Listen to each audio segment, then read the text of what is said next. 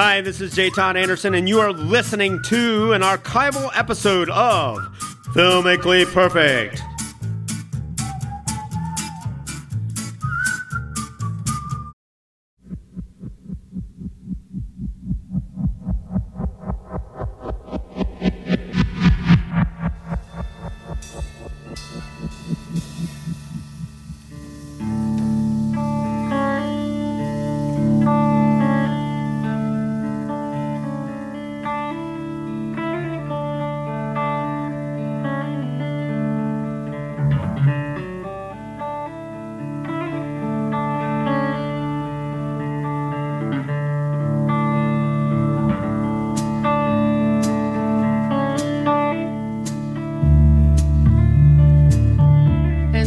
Sets the scene for this edition of Filmically Perfect on 91.3 WYSO. I'm Nikki Dakota, your host, joined in the studio live and in person by the storyboard artist to all the big stars, the Coen brothers for 20 years and counting, and actually just a fabulous guy. We call him friend and J. Todd. J. Todd, welcome. You're saying all the right things.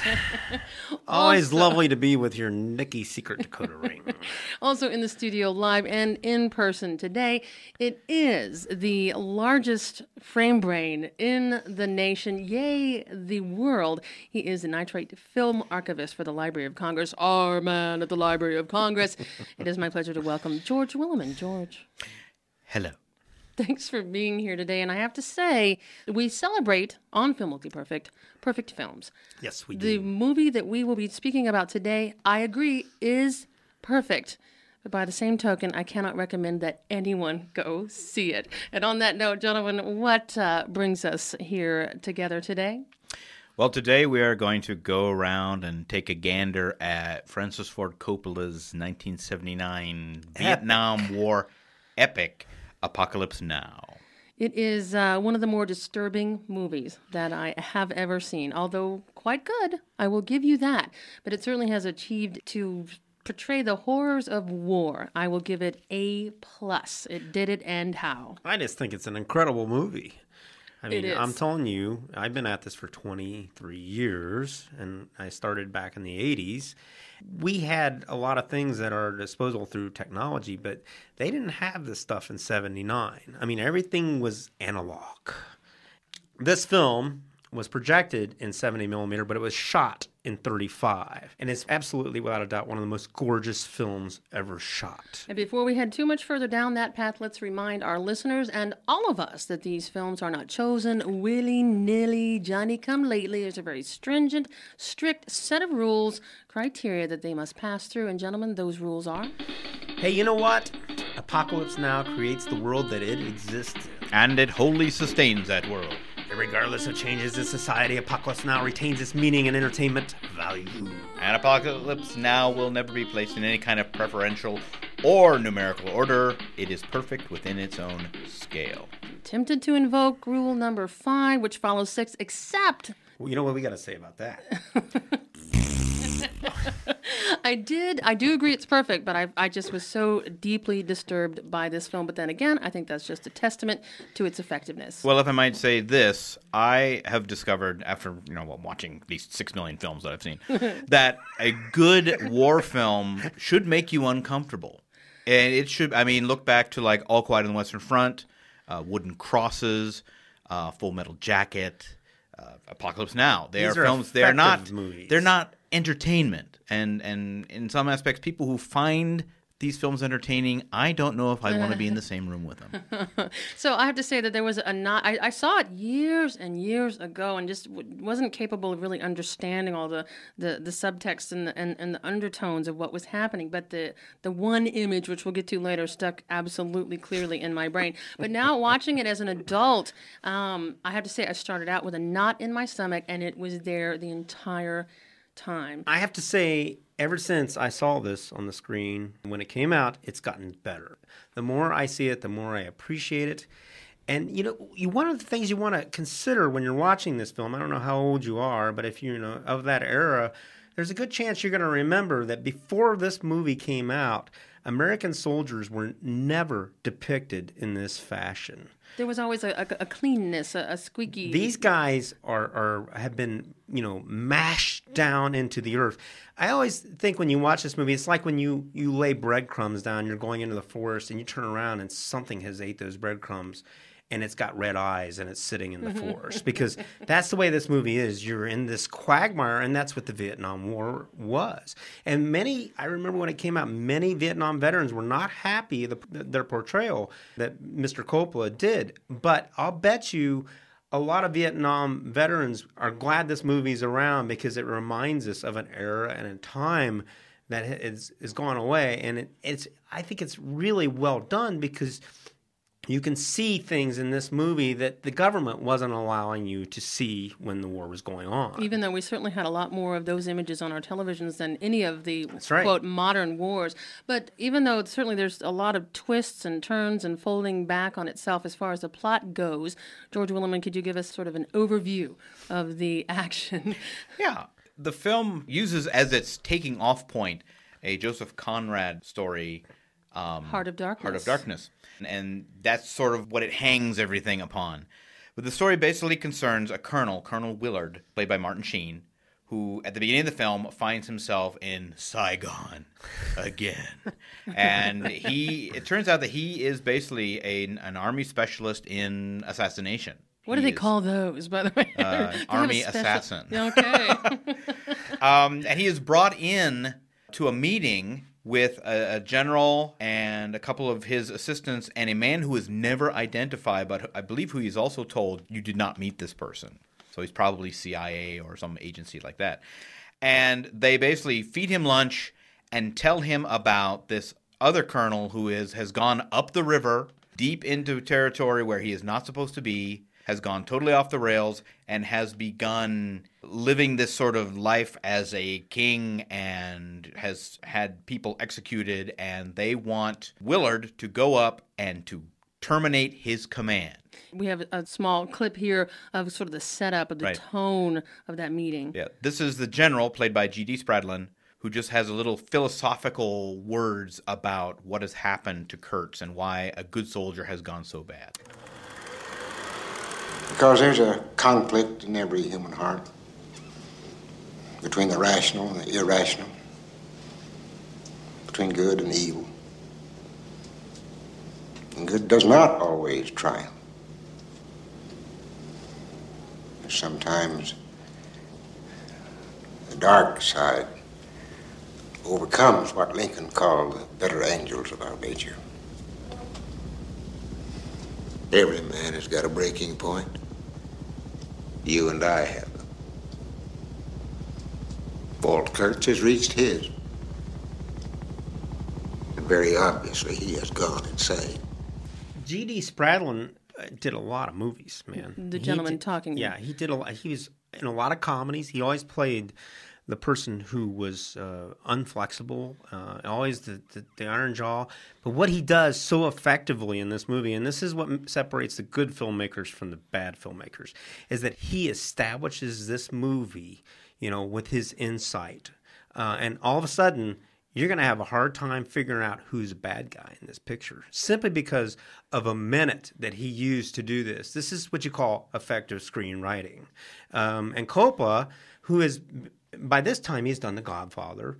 He is an established director. And that's what most producers and studios fear in Hollywood, because that means they're not going to be able to be stopped. And Coppola was certainly one of those characters, But getting back to, this is his raw genius. When you see this man in nothing but a close-up, and he talks right to you, and all of a sudden you have to make choices in this picture. He's telling you, you have to make choices. Right, and the beauty of that, and this again comes from Coppola, is that as the general speaks, they then cut to a close-up of Willard listening. And the interesting thing about it is that unlike 99% of other films where the character listening would be looking slightly off camera, Willard begins to look up and he looks right out at you. Into the lens. As this is being said. So suddenly, what this is about, it's about you and not about Kurt. And listen very carefully in this cut, because sound designers are so effective in movies. People don't realize how they lend to your thinking. You're going to listen to hear a jet engine spooling up, because they're very high decibels. You know, a jet engine, you lose your hearing very easy because they're such high decibels.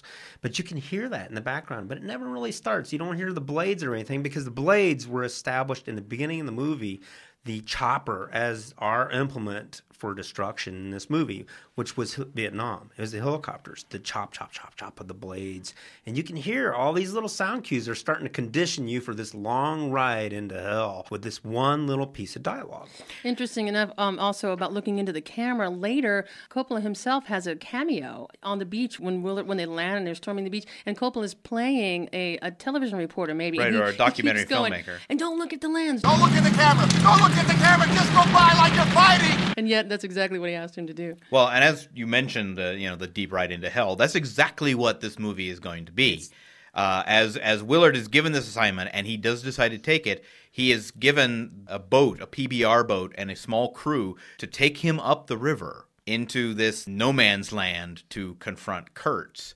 And this becomes the main part of the movie, is this little world on the boat with the chief, the cook, and this young Afro-American played by Larry Lawrence Fishburne, who went by Larry at that We early must on. add, for those who have not seen this, Colonel Kurtz is played by none other than Marlon Brando, who was notoriously paid very well on this picture, and everybody knew about it.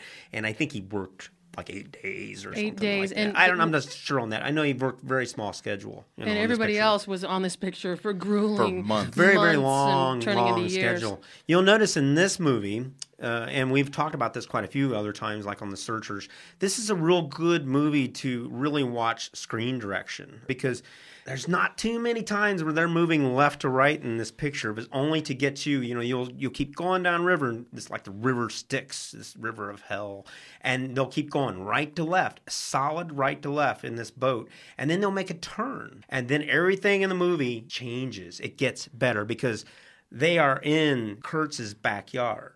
And then they'll go right to left, right. And then pretty soon, when you know they're there and they start firing all these things to try and stop them, he starts moving left to right, and you're there. This is how Coppola conditions you with these long panoramic pieces of real estate on the river. And the whole way the film is put together becomes like the Pilgrim's Progress. You have Willard in the middle of this, and as they go farther and farther up the river, things become more and more disorienting. It starts out with them meeting the Army helicopter group that is going to take them up into the part of the river that they can't normally get to. And this is where they meet the infamous Colonel Kilgore, played wonderfully by Robert Duvall, probably one of the characters that Robert Duvall will be forever linked with. He's only in the film for about 10 minutes. And also one of the lines, it's one of the most famous lines in Say it, Nikki. History. Come on. I love the smell of napalm in the morning. With Kilgore, one of my favorite moments is actually right after that moment. After he says, I love the smell of napalm, it smells like victory, he kind of ruminates for a minute, and he looks at Willard and he goes, someday this war's going to end.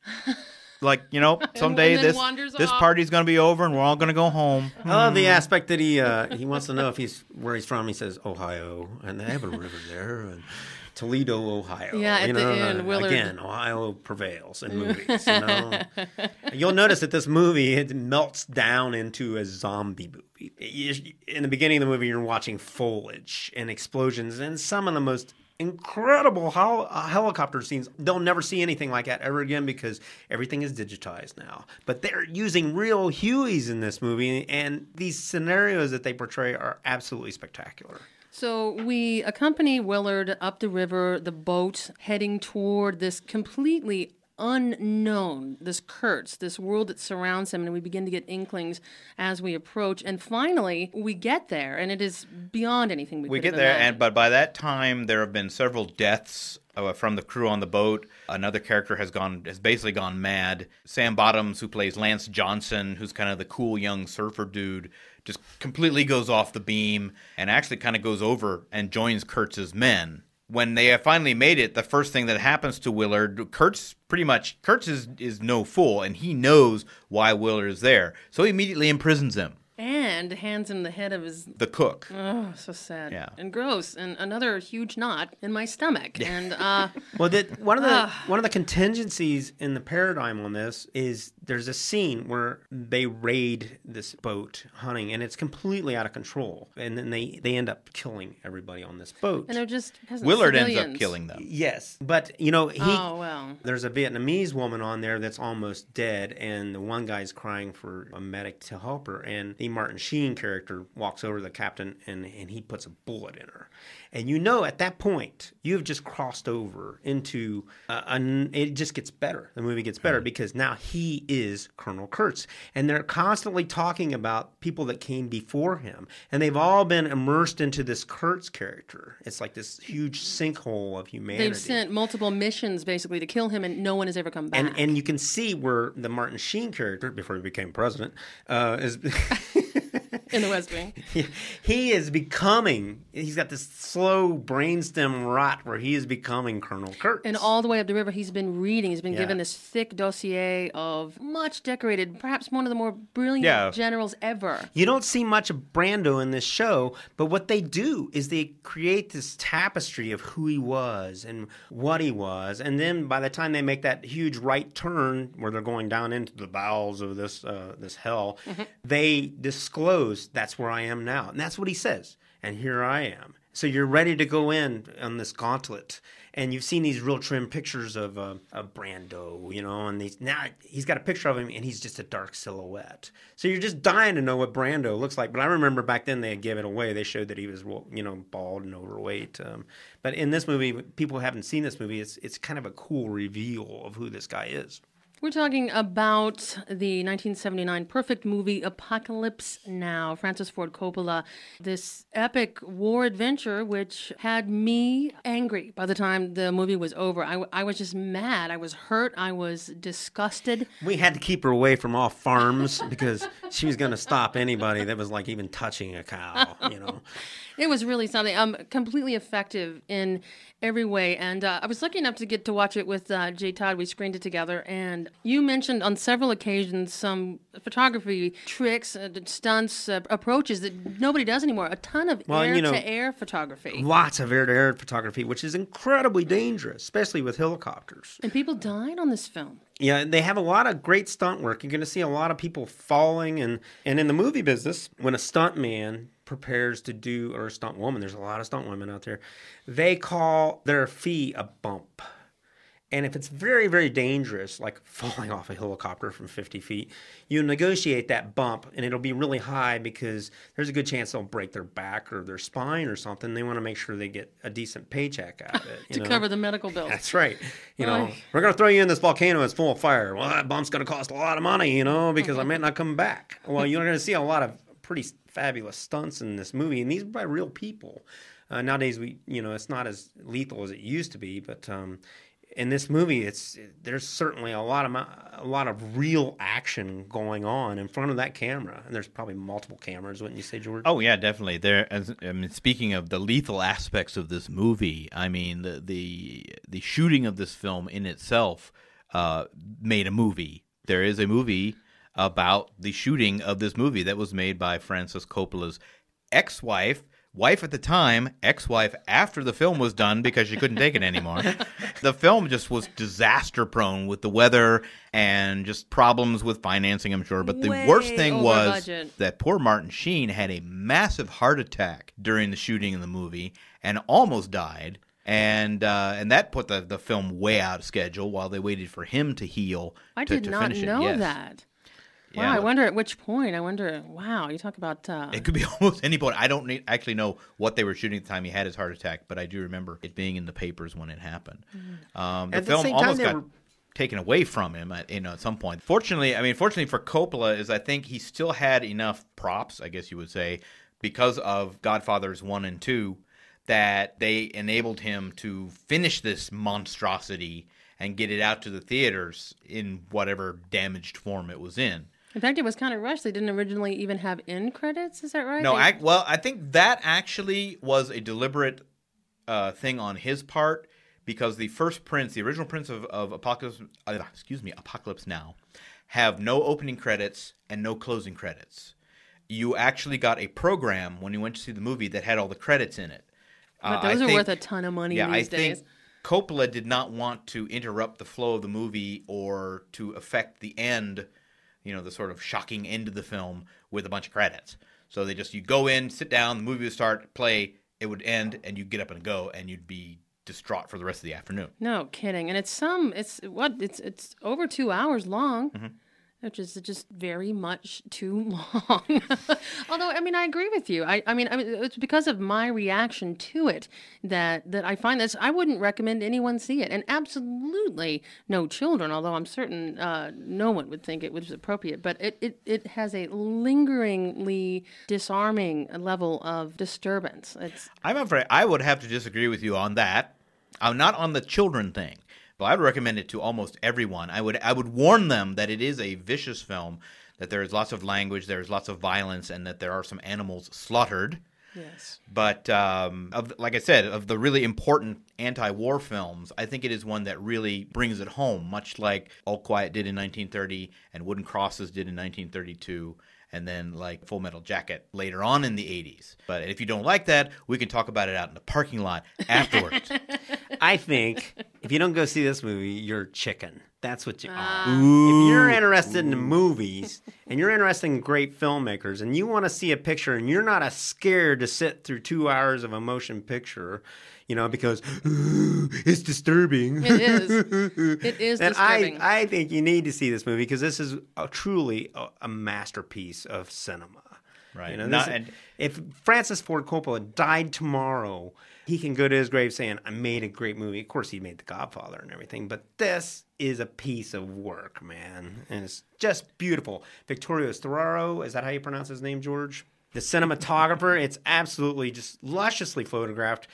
I know they waited till like tragic hour to shoot all these scenes because it is just so gorgeous. And they had Walter Murch cutting it in the editing.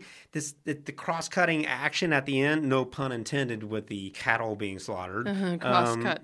Yeah, it's absolutely extraordinary. It's just a work of art. You got to sit down, get yourself conditioned, say to yourself, this is going to be a great movie. And I don't think you're going to be disappointed, Well, and as we were talking earlier before the show, the sound in this film is quite extraordinary and was quite groundbreaking. It is actually the first movie to be released in Dolby Surround. And it's a perfect way to introduce this process of having the sound of the helicopters just envelop you so you cannot escape it, and the sounds of war surrounding you. Yeah, when they were editing the famous Ride of the Valkyries soundtrack, that section contains more than 112 separate tracks of sound. There are tracks just for like the crickets, which you can't hear, but they're there.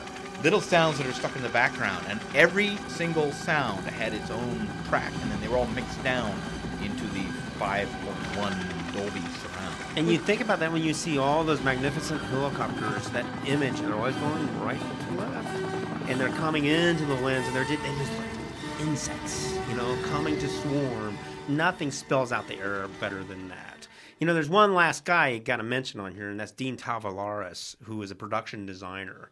He worked with Coppola a lot. This guy is a master. When you're looking at this film, you're looking at masterful direction, masterful acting, masterful cinematography, masterful production design. Hardly ever does a movie give you all of that in one big dose. It's just very rare, but you get it all in this movie. Sort of like an undiluted, perfect dose. These are guys who are at the top of their film, man. They're top of their field on this film, these guys. And not to say, George Nelson, the set decorations. These are people that when I work in the business, I look at them like, you guys are amazing. Thelma Schumacher, she's God. That woman can edit. You never see these guys now as the movie kind of fades into time. Their name is still stuck on that picture, and possibly 20, 30 years from now, people are going to still be watching this movie. Remind me of how this movie was received at the time. Did it do well at the box office? I think it did all right. I doubt that it actually recouped its costs because it was so expensive at the time. I think as between you and us, it was the same kind of thing. People were horrified by it. Other people were amazed by it because of what it was. It was such a big, gory film looking at the Vietnam War in a way that it had never really been looked at.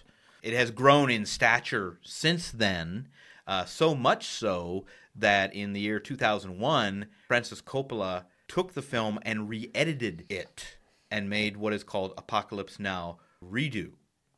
The major difference with it is there was a long sequence that he actually shot with French plantation owners in Vietnam, because what a lot of people forget is that the Vietnam War had a lot to do with France and their stake in Vietnam. And he left this out of the original film, added it in the 2001 version to kind of show what was happening to these French people who, although they were outsiders, they had made their home here and it was being taken away.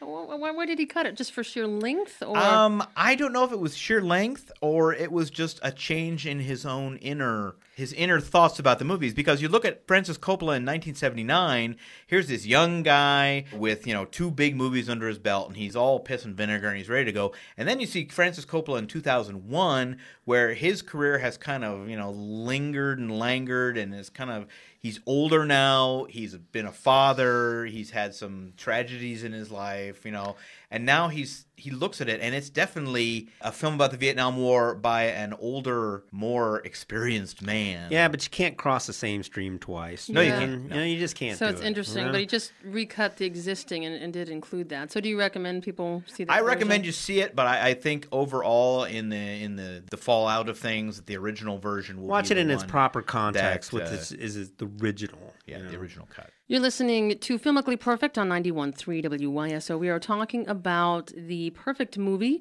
1979's Apocalypse Now. And gentlemen, this was somewhat bittersweet. It was horrific, but certainly won acclaim. Well, as a matter of fact, Nikki, the Oscar for this picture went to... It went to Vittorio Storaro for cinematography and Walter Merchant Company for sound. Yes. And then Best actor in a supporting role. These were nominations. Robert Duvall, Best Art Direction. Coppola got nominated for Director, Best Editing, Best Picture, and Best Screenplay. It got nominated, too, for Best Writing, John Milius. Which it must have been the adaptation from the novel, The Heart of Darkness. So, yeah, it got a few awards here. Made a little sweep there. So certainly was recognized, whether it's disturbing or not, which it certainly is. It is disturbing. It's supposed to be very disturbing. well done. So as far as the rules are concerned, it absolutely created that world instantly. There you are. Yep. And it certainly sustains that world. I It think that does, people will find this relevant and worthwhile probably forever. And it's a good sort of time capsule snapshot of that horrible time. A lot of people equate Jim Morrison to this movie because of all the soundtrack stuff. Yeah, no doubt. We've been talking about Apocalypse Now, and you've been listening to Filmically Perfect on 91.3 WYSO. We always love to hear from you. Do you agree with this? Do you have a perfect movie that you would like to suggest? You can write to the Film Guys. It's filmguys@perfectmovie.net. Again, that's filmguys@perfectmovie.net. You can find archived episodes of this show at wyso.org, at npr.org, or go to the source, perfectmovie.net. Gentlemen, as we say goodbye, are we going to tip the hand for what's coming down the pike? No. Sit tight. Tune in next time. Filmically Perfect on 91.3 WYSO. Gentlemen, thank you. Always our pleasure.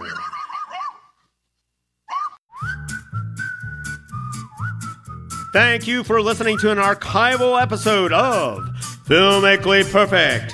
Please keep an ear out for new episodes of Filmically Perfect, coming very soon to iTunes and hosted on our website, www.perfectmovie.net. See you, please.